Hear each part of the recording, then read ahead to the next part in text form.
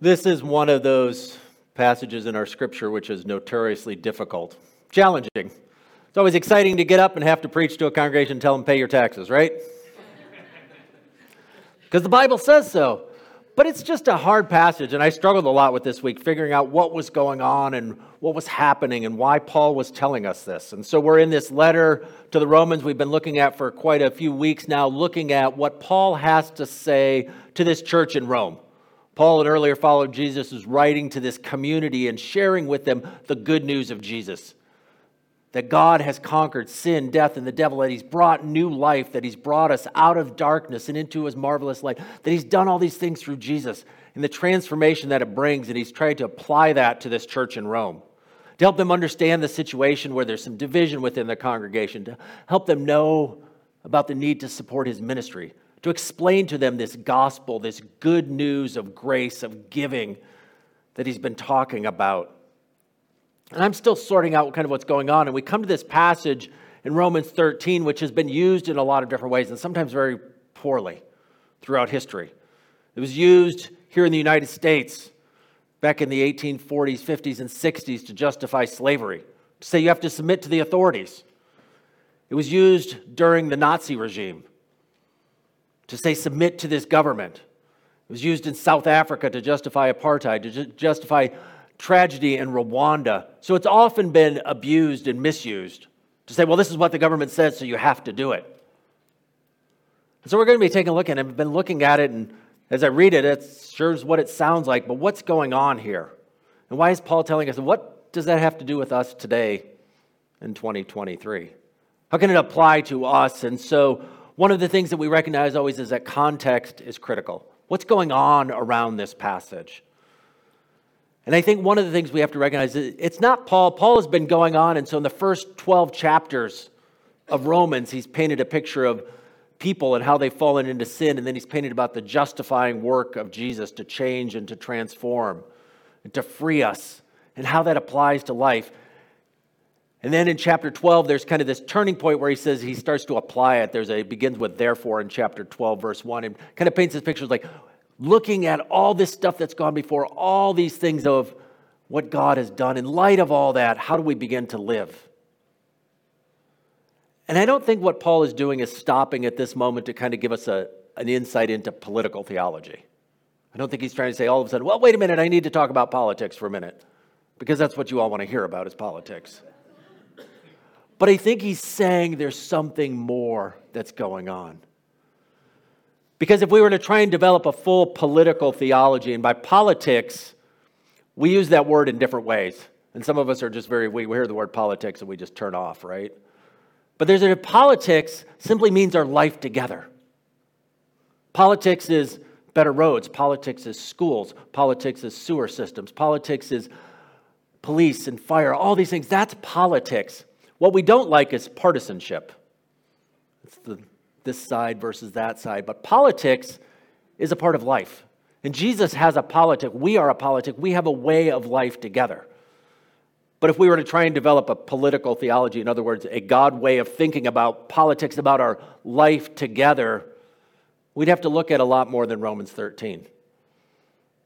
We'd have to look at most of the New Testament. In fact, we'd have to look all through the Bible and how people respond to the authorities around them, how they live in context with it. We have Romans 13, which talks about the authorities being under God, but we have Revelation 13, which talks about them being under the control of Satan. We have all these things going on in the way Jesus deals with it. So all this is happening. And so that's one context, is this big picture of the Bible and all that's going on.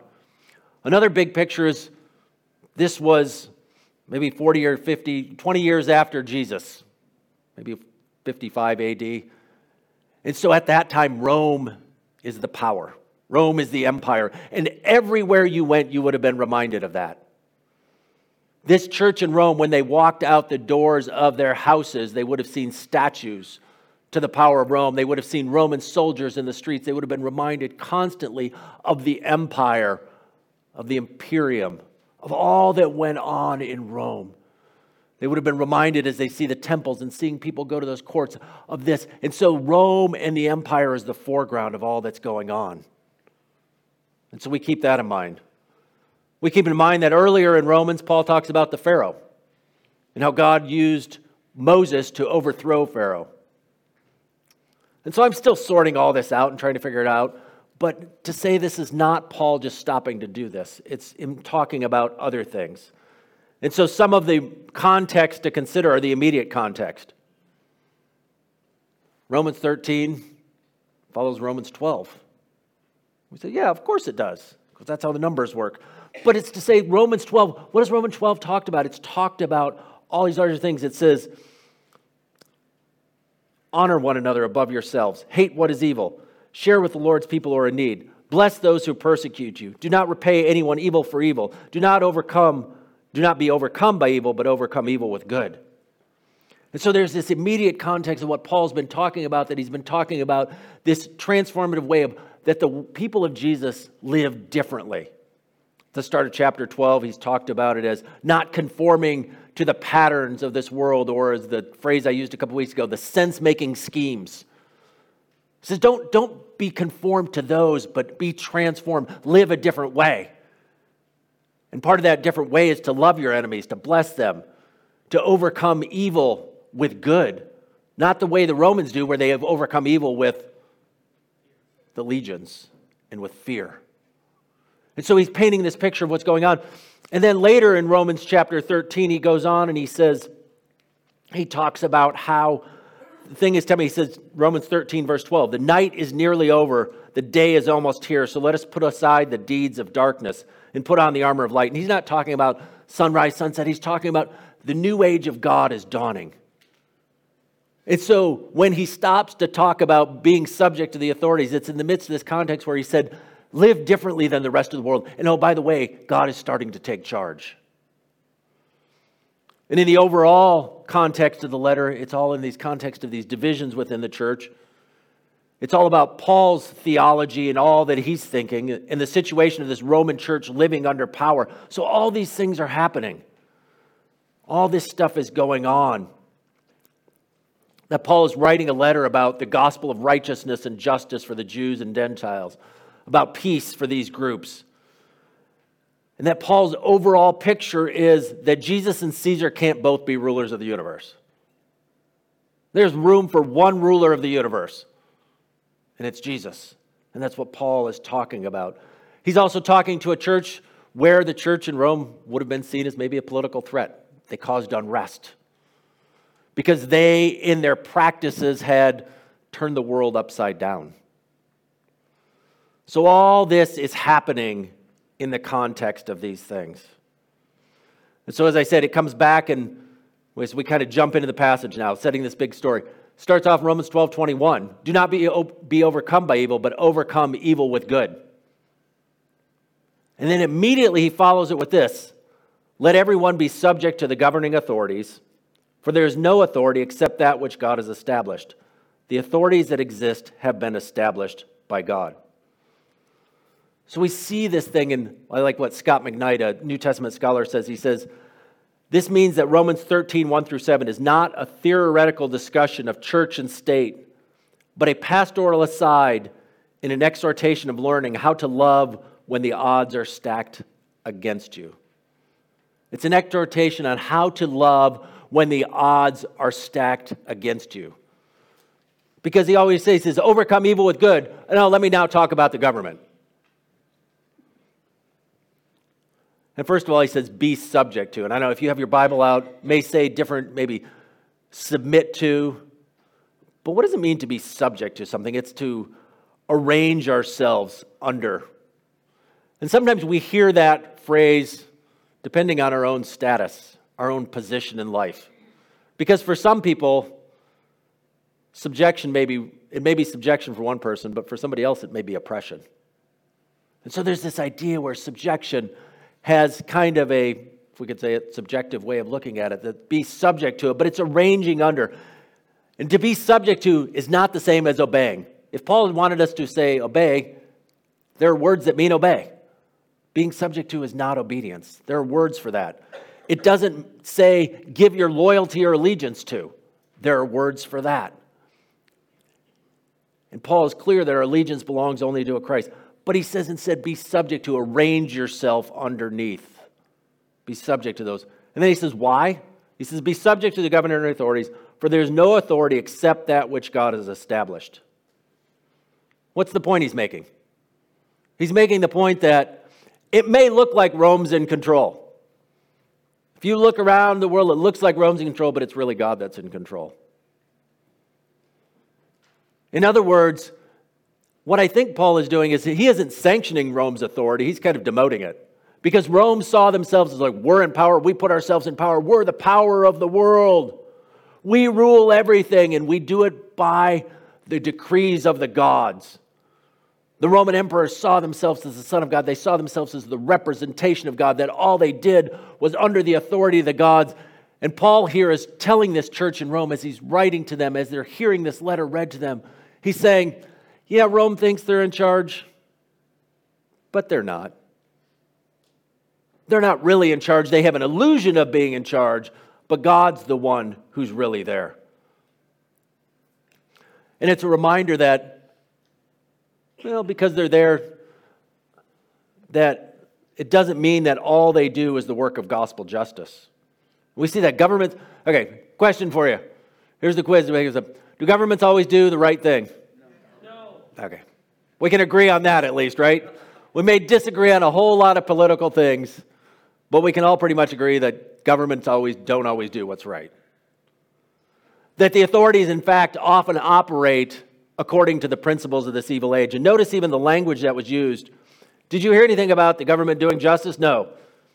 It talks about them having terror and executing and using the power of the sword. And so this is what they do. Sometimes they do good, sometimes they don't. And sometimes we debate out which things are the good and which isn't. And so that's really the struggle that's going on. And Paul, again, why is he talking about this? Because he's saying, be subject to them. But then we say, well, what about when they don't do the right thing? Because it would be easy to read this. He says, whoever rebels against the authority is rebelling against what God has instituted. So then the question is, do we always have to do what the government tells us to do? Sure sounds like it, doesn't it?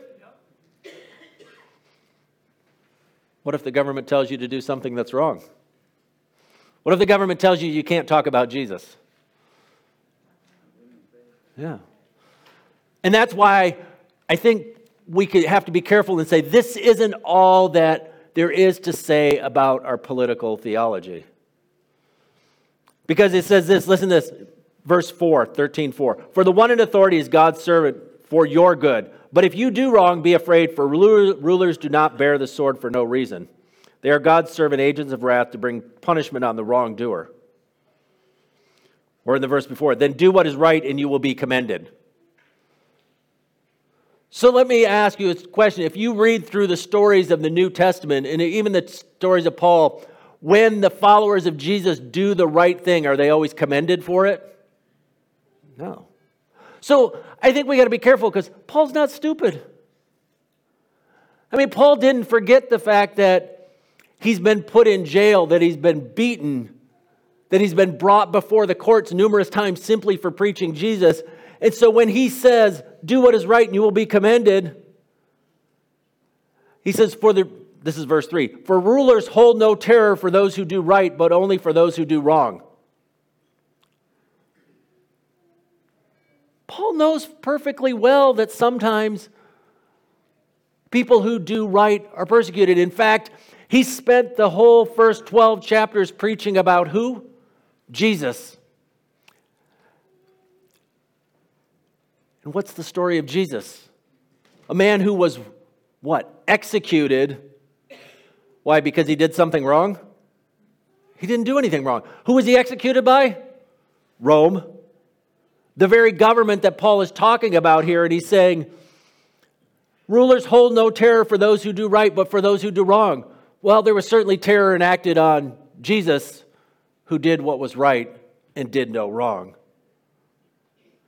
And so I think we have to be careful when we just absolutize this passage and say, well, the government, whatever they do, if they do something, if they punish you, it's only because you did something wrong. And the government, for people who do right, they always do the right thing for them. And so that's not what Paul is talking about. There's plenty of stories in the Bible about people disobeying what the government has to say. Peter in Acts chapter 5, Peter and the other apostles replied, "We must obey God rather than human beings." It's talking about this. And remember that this Peter who says this has an almost identical saying to Paul in 1 Peter 2:13, where he talks about submitting to the authorities. And so I think what Paul is getting at is we don't owe authorities our obedience. But we also don't use violent resistance or revolution. And I think that's what he's getting when he's talking about being subject to, because he's already said what in 21?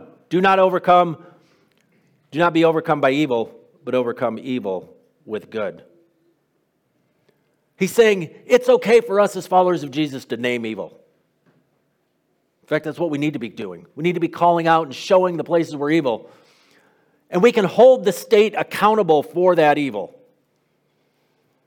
And we do it by force of good, but we may suffer for it. And I think that's what Paul's getting at. He's kind of this irony of saying, I think he's being a little sarcastic here when he's talking about the empire. He says, well, be subject to government because we all know the government is looking out for you. We all know the authorities are looking out for you. And as long as you do the right thing, everything will go okay. And you'll only be punished if you do wrong. And he's talking to a church that is persecuted. He himself has been persecuted. He's talking about a Messiah who suffered for doing good. So if we take this passage simply to say, Paul's saying, well, just always do what the government says because they're always right. It's not what Paul's saying. It may seem that way when we first read it, but if we think about it, if we look at it, that's not what he's talking about. But he's talking to this church about what it looks like. So why does he bring up these authorities? I mean, he's talked about what it looks like. And he uses then this paying of taxes as examples. And I think what he's getting at is that rather than resisting paying taxes, we live in peace to further the gospel. You say, well, how does that all fit together? Well, I think what he's getting at is when he says this, be subject to the governing authorities, for there is no authority except that which God has established. He's recognizing the authorities, the government's under Rome, so the earth is the Lord's. So when you pay the taxes, you're in some way saying they don't really have the power they think they do. It's not unlike a story of Jesus. Jesus one time was asked about paying taxes. He's given a coin. He says, well, who we pay taxes? And he says, well, look at the coin. Whose picture's on it? He says, Caesar's. He says, give to Caesar what is Caesar's and what is God's. But his point is, what belongs to God? Everything, right? So Rome may think they are in control, but they're not. So to pay taxes is a way to say, yeah, I'll give you taxes, but it really belongs to God. And the even more interesting thing, at the end of the passage as we read it, he says, give to everyone what you owe them. If you owe, pay taxes. If revenue, then revenue. If respect, then respect. If honor, then honor. But if we continue on and flip, and our Bible sometimes throws us off because it has these little headings and we stop at places, he says, let no debt remain outstanding except the continuing debt to love one another. In other words, all you owe is love. He's kind of painting this picture. And so I think as we start to think about this, and again, it's a hard passage. I admit it's confusing. It's what's going on here. But I don't think it's a call for blind loyalty to the nation or to a government. But it's an example of living out this ethic of love. Paul has said we need to live out love. We need to win people over with our love. We need to overcome evil by doing good. And so when the government comes, the government, which doesn't always do what's right, but they're under the power of God, when it comes, then we submit as we need to submit. But sometimes we need to subvert. We need to change that. We need to win them over. We need to obey them when it's the right thing to do. But when it's contradictory to the laws of God, then we disobey. And we recognize that when we disobey, sometimes we may suffer for it.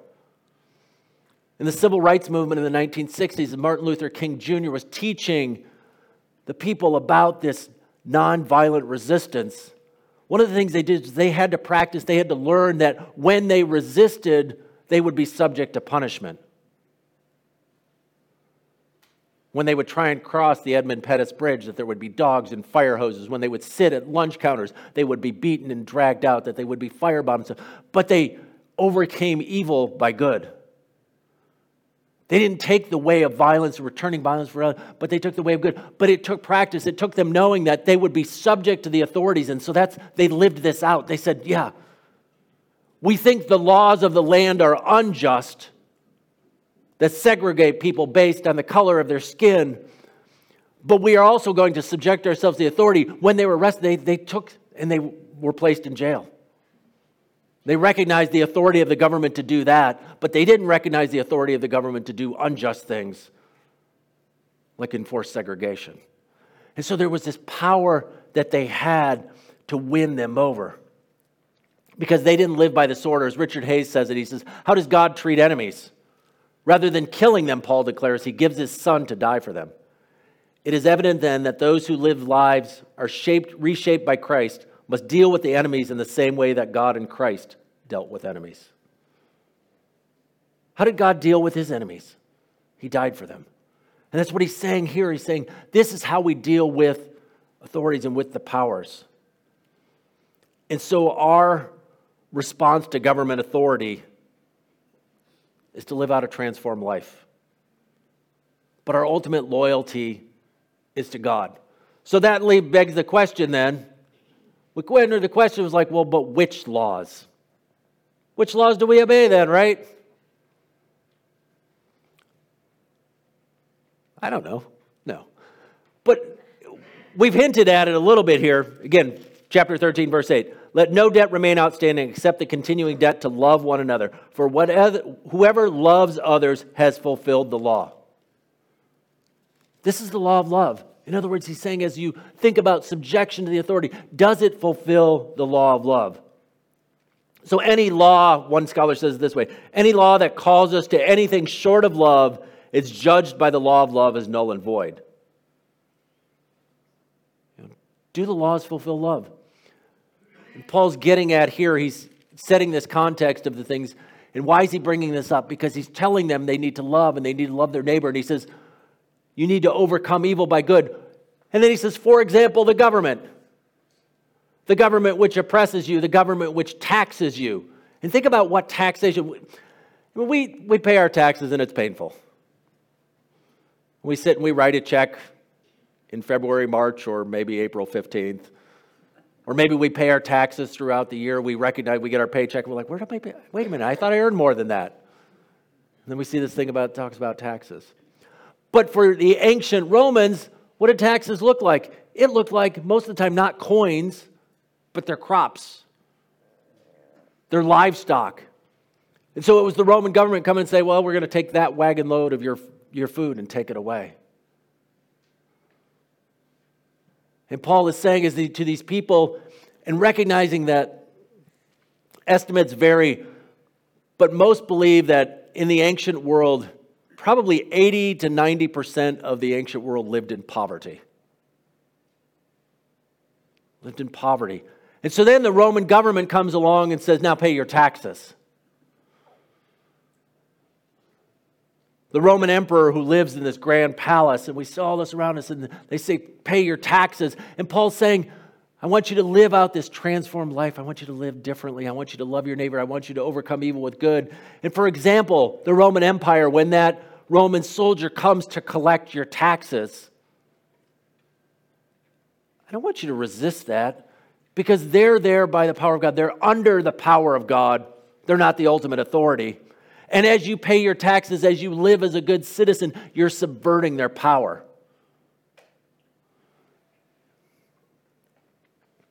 And we critique the way it's done.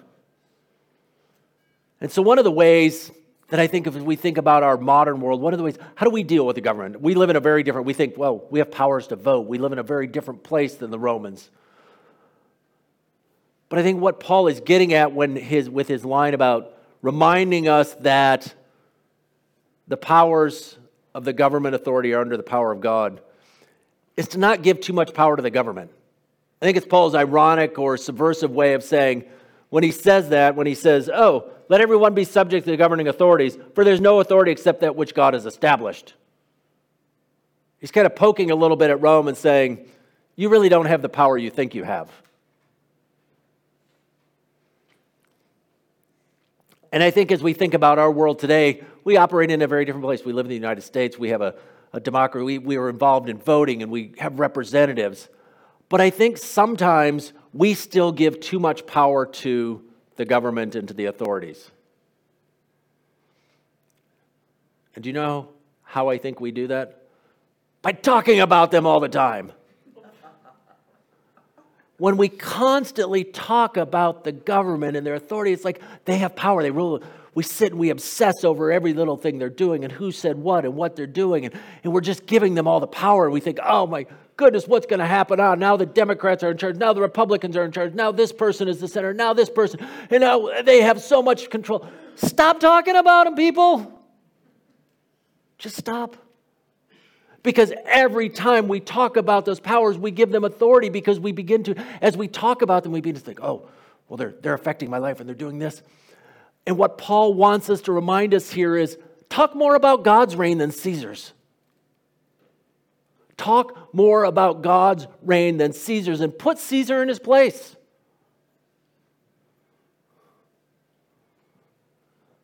Talk less about Biden and Putin and Zelensky.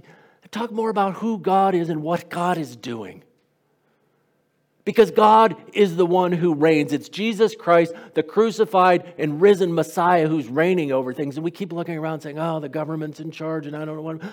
The government's not in charge. That's what Paul wants to remind us. God is in charge. God is the one who rules and reigns. The early Romans were constantly reminded of Rome and its power. And one of the ways they subverted Rome was by simply saying, fine, Rome. Do whatever you want, but God's the one who's in charge. Deny their significance. They directed their attention away from it to a greater power because one of the fundamental declarations of the early Christians was Jesus is Lord. People went around saying Caesar is Lord, and they didn't fixate on that. You very seldom see the New Testament writers talking about what you should do about the government and how you should do it and say, well, Caesar. They just simply say Jesus is Lord. And so we live as transformed people saying, Jesus is the one who's Lord. And we're called to obey him and to live under his authority. Yeah, the government steps in once in a while and we obey it, we deal with them. It's like then we kind of move on. We say no. We think about Jesus who went to the cross willingly and didn't try to unseat Caesar. That Rome was merely a pawn for the powers of darkness. So let's not give too much power to the government. I don't think that's what Paul is doing. Paul is not trying to say, give more power to the government. He's saying, give less power to them. Don't acknowledge them as some superpower. He says, well, they're under God's, and I'll deal with them, and I'll submit to them. I'll arrange myself under them, and I'll live a peaceful life. But as I live this peaceful life, I'm beginning to subvert and overturn their way of doing things. Because Rome, remember, lived by power. And so there's one of two choices. The tax man comes along and you could pay your taxes or you could rebel against them. When you rebelled against them, what happened? You got stomped. You maybe got crucified like Jesus because that's what they did with political rebels. And so he says, don't live that. We don't need to do that. Instead, we can live and we can flourish and we can overcome evil by good. We can say, yeah, we're loyal subjects of Caesar. We live under that, but he's not our king. Jesus is our king. And so sometimes what we need to do is talk about something else. I think ultimately that's the end of this when Paul is talking about this. He says, when it comes to the role and the power of government, sometimes what we simply need to do is talk about something else. And I think most of us are happy to do that, right? When politics come up, talk about something else. But here, I think that's what Paul is getting at. And that something else is God who reigns. He's reminding us, he's saying, Caesar is not the ultimate power. Congress and the president and the Supreme Court are not the ultimate power. We arrange ourselves under them. We live as good citizens. But when it comes to that moment where we choose God or the government, when one contradicts the other, the choice is always God. We may suffer for that when we do that, but that's what God calls us to do. But as we do that, what we're doing is beginning to overcome that evil by good. So may we this week not focus on politics. You get an amen? Amen, right? No focus on politics, but instead focus on God who reigns.